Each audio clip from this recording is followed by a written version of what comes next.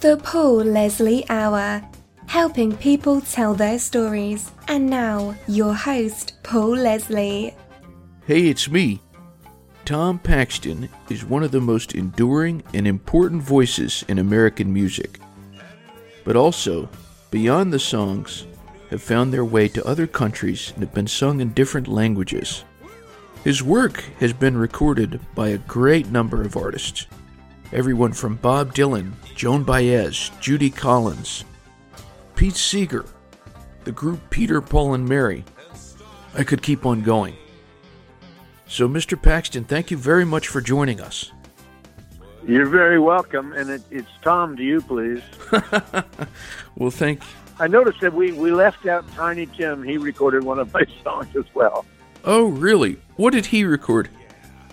He recorded I Can't Help But Wonder Where I'm Bound, which was also recorded by Johnny Cash and Dion DiMucci. And I'm forgetting some, but it's been recorded by quite a few different artists.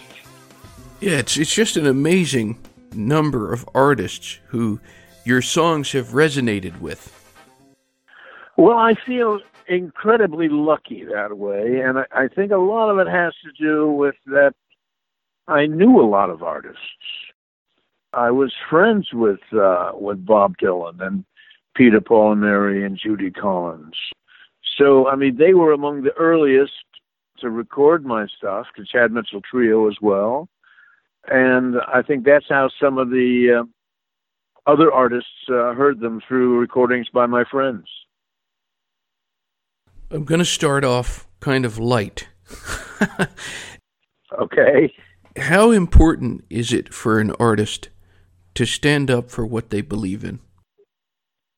That's a wonderful question. I think it's a decision that every artist makes at one time or another, usually fairly early on, I should think.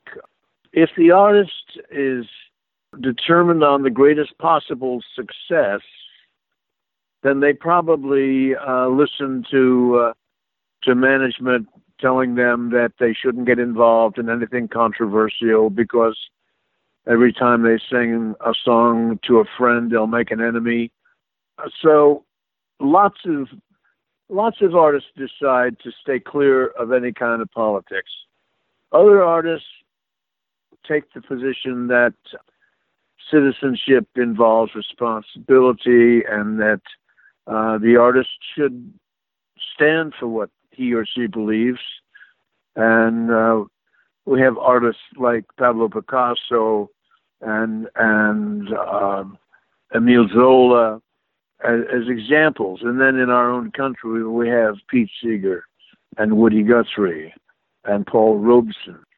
And in our own time, Joan Baez, Judy Collins, and you have John Mellencamp, who was extremely popular and yet still takes positions, and so does Bruce Springsteen. So I'm obviously of that school of thought, that we're in the entertainment business, but entertainment does not mean simple diversion.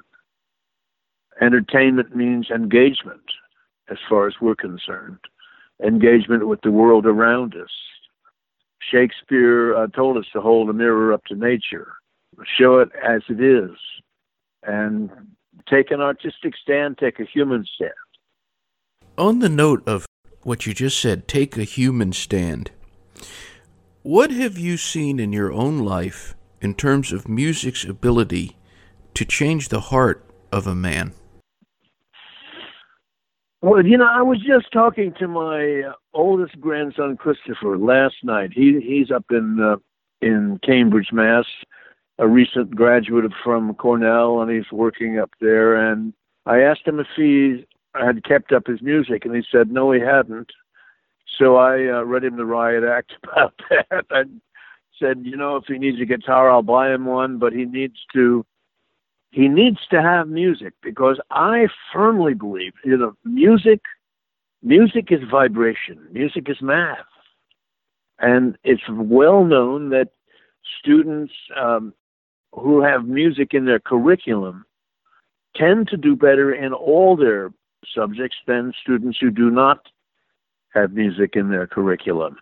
And that I think the human being needs music to keep it healthy. Absolutely. I want you to kind of paint a picture with words. If you could tell us what a typical day was like for you when you were growing up. When I was growing up? Yeah. Oh, it was like everybody else in my little town of Bristow, Oklahoma. I went to school and I was active in all kinds of things at school. I was in all the plays. I loved acting.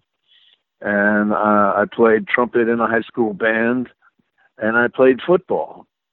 So you couldn't be any more typical than my upbringing was. I didn't have a father after my 11th year. My father died an early death. And so I grew up with a sister and a mother.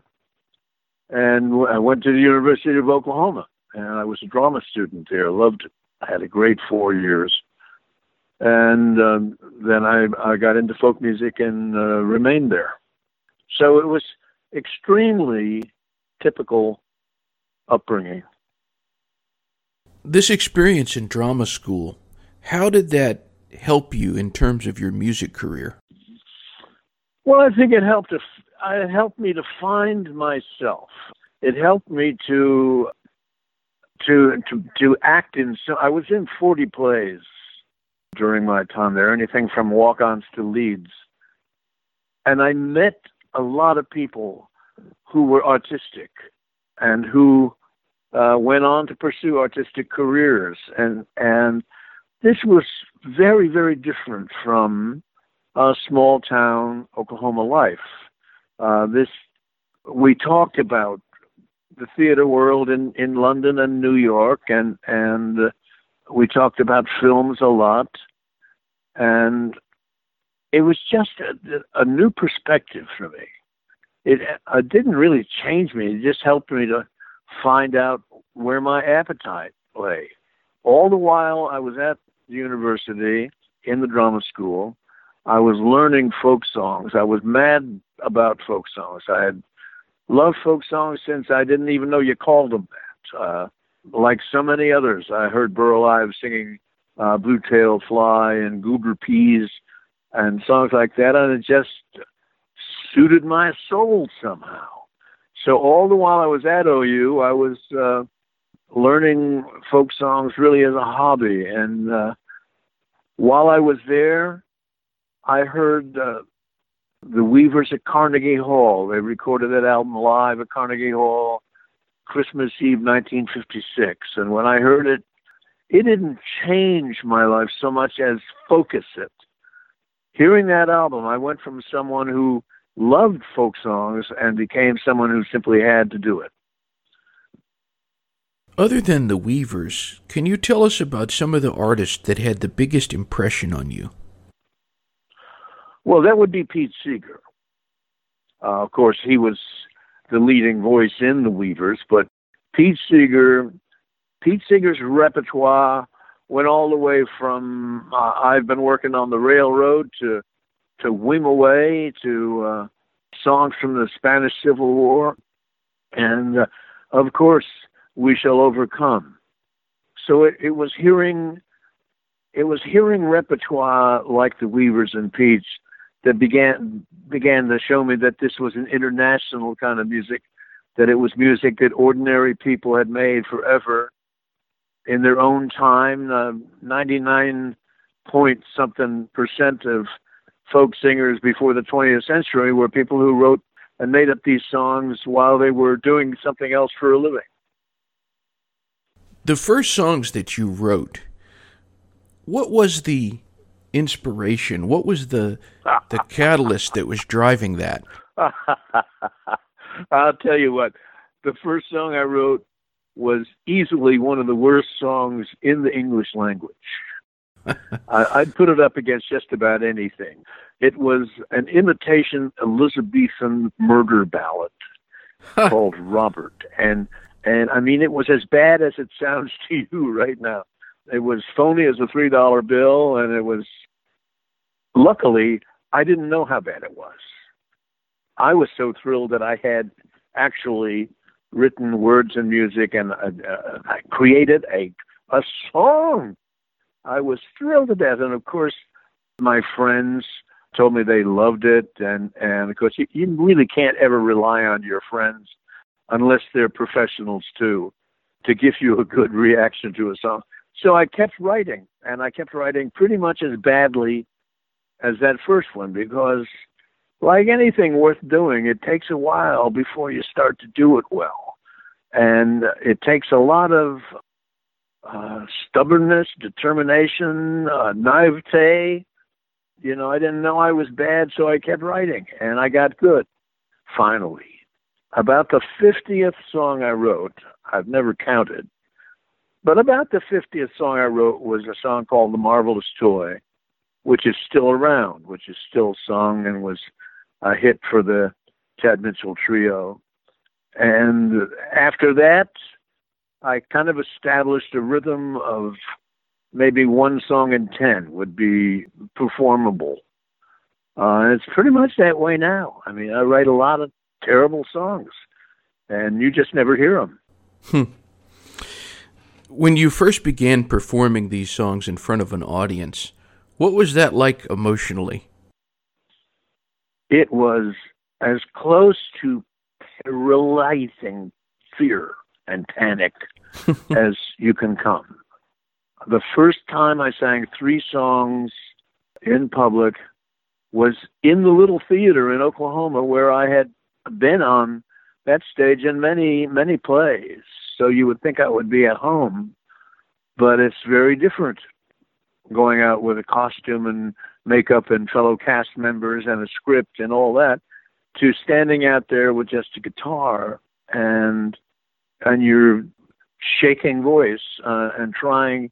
I mean, the nerve of one to get up there and assume that he or she is going to entertain people.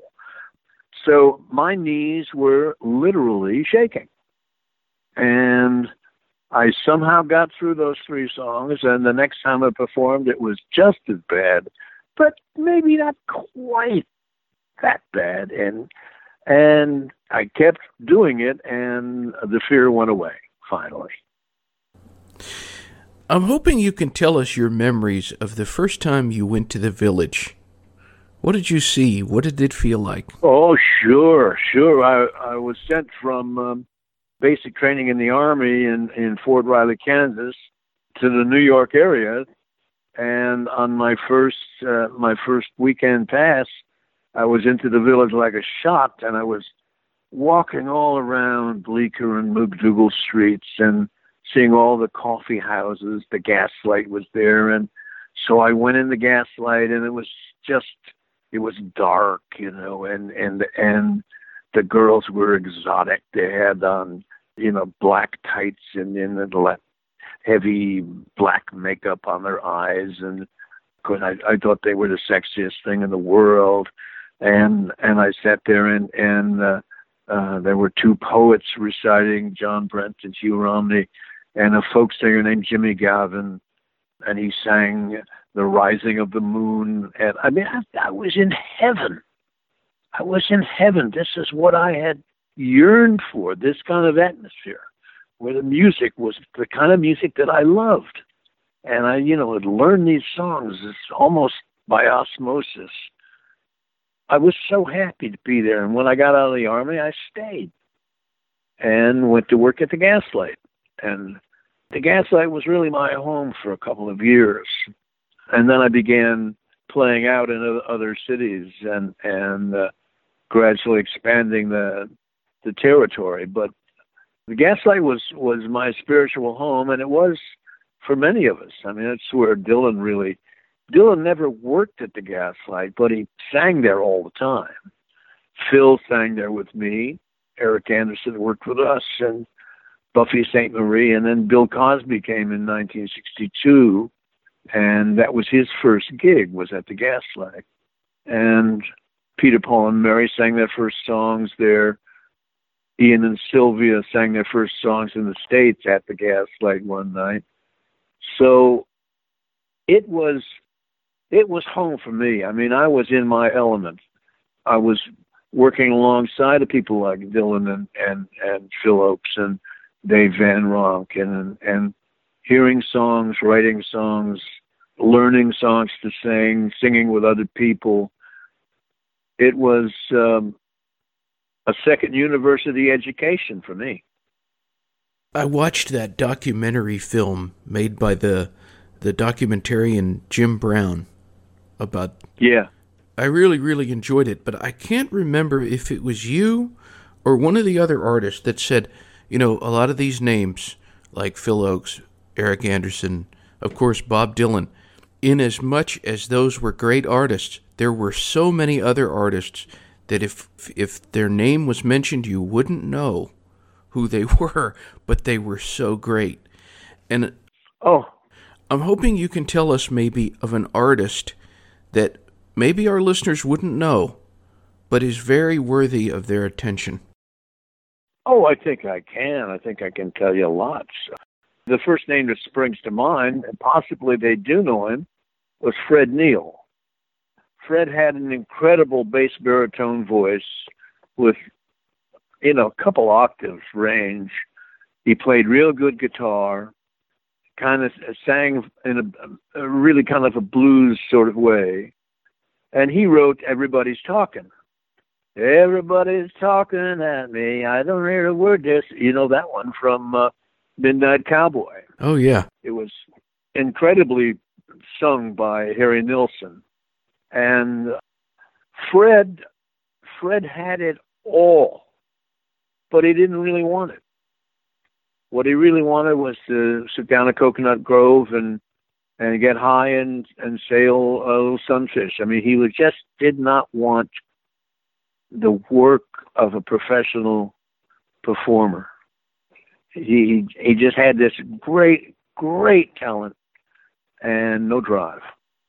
Well, one of the artists that we mentioned at the top of the interview that has recorded a song of yours, and the world knows his music.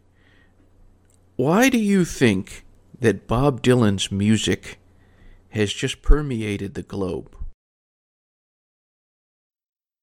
Well, because it's great. Yeah. It's great. I mean, they're just song after song after song that you listen to and say, yeah, I'm glad I'm hearing this. I really like this song. So many songs like that. When you first met Bob Dylan, what was your initial impression of him?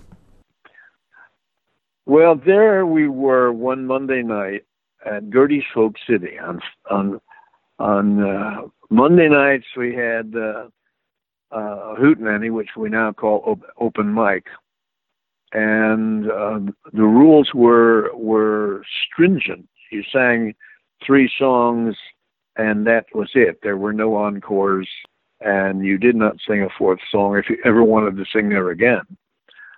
And so one night, Dave Van Ronk and I suppose we had already sung our songs.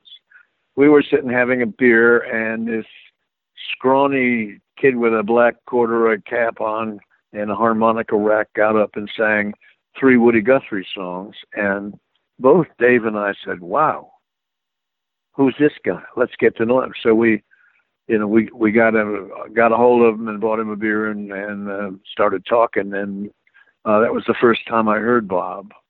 I wish I could tell you what the 3 Woody Guthrie songs were, but I can't remember that. I'm curious to know what you thought of Mr. Dylan's interpretation of your song, Annie's Going to Sing Her Song.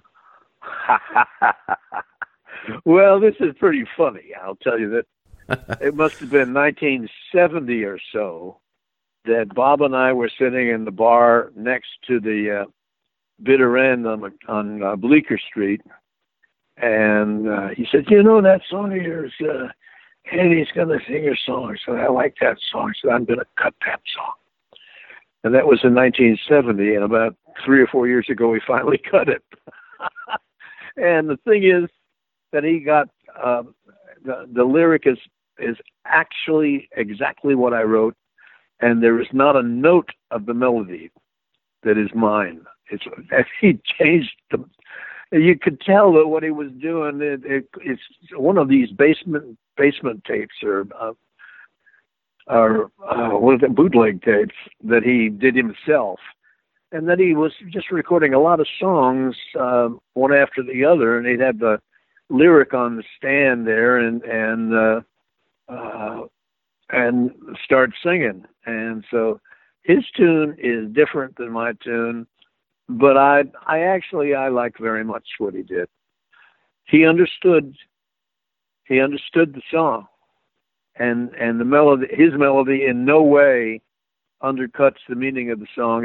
It's a fine melody. I prefer mine, but I don't mind his at all. And I was frankly tickled that he did it. As mentioned earlier, there have been so many iconic artists who have recorded a Tom Paxton song. Who has been your favorite, or what has been your favorite version of one of your songs? Oh, that's such a trap question. I mean, whoever I name, everyone else is going to say, "What? What?" Well, there've been some really beautiful versions, but I think that John Denver recorded "Whose Garden Was This" very beautifully. But John did a beautiful version but he also, everything of mine that he sang extremely well. I thought the Chad Mitchell Trio did a beautiful version of "Can't Help But Wonder Where I'm Bound." And that was Joe Frazier singing the lead that day. Oh, it's so hard. Pete Seeger singing "What Did You Learn in School Today?" He got it. And then he sang my song, "The Willing Conscript," and I was thrilled that was included in the Ken Burns War in Vietnam series. He got it so perfectly. Oh dear. When I get started, I start thinking of one recording after another, and somebody, Neil Diamond did "The Last Thing on My Mind" very beautifully. I thought you were going to mention the Harry Belafonte cut of, I think he did "The Last Thing on My Mind." You know, I've never heard it. Wow. Yeah. I've never heard his recording of it. I bet it's beautiful. Do you think Harry Belafonte is underrated as a singer? Oh, I loved his singing. Do you think he was underrated? I thought that he got huge acclaim for his singing. I guess what I mean is, a lot of times when people mention great American singers like Sinatra, Perry Como, Nat King Cole, I feel like Harry Belafonte is sometimes left off of that list, and he should be on that list. Well, I agree with you in both respects, that he is left off the list of the great singers.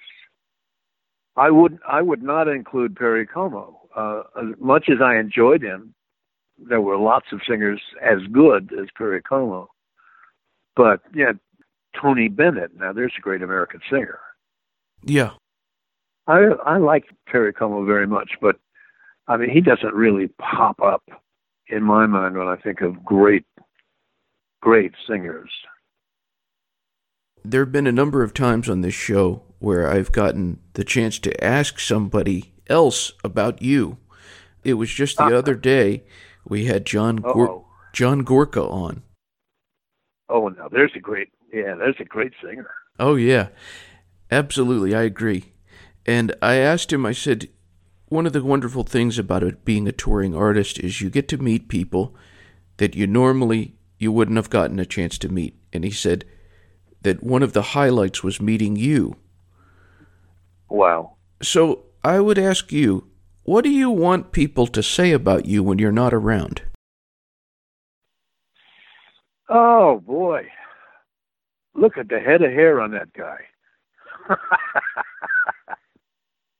What do I want them to say? I just want them to say, oh, good old Tom. Love to spend time with him.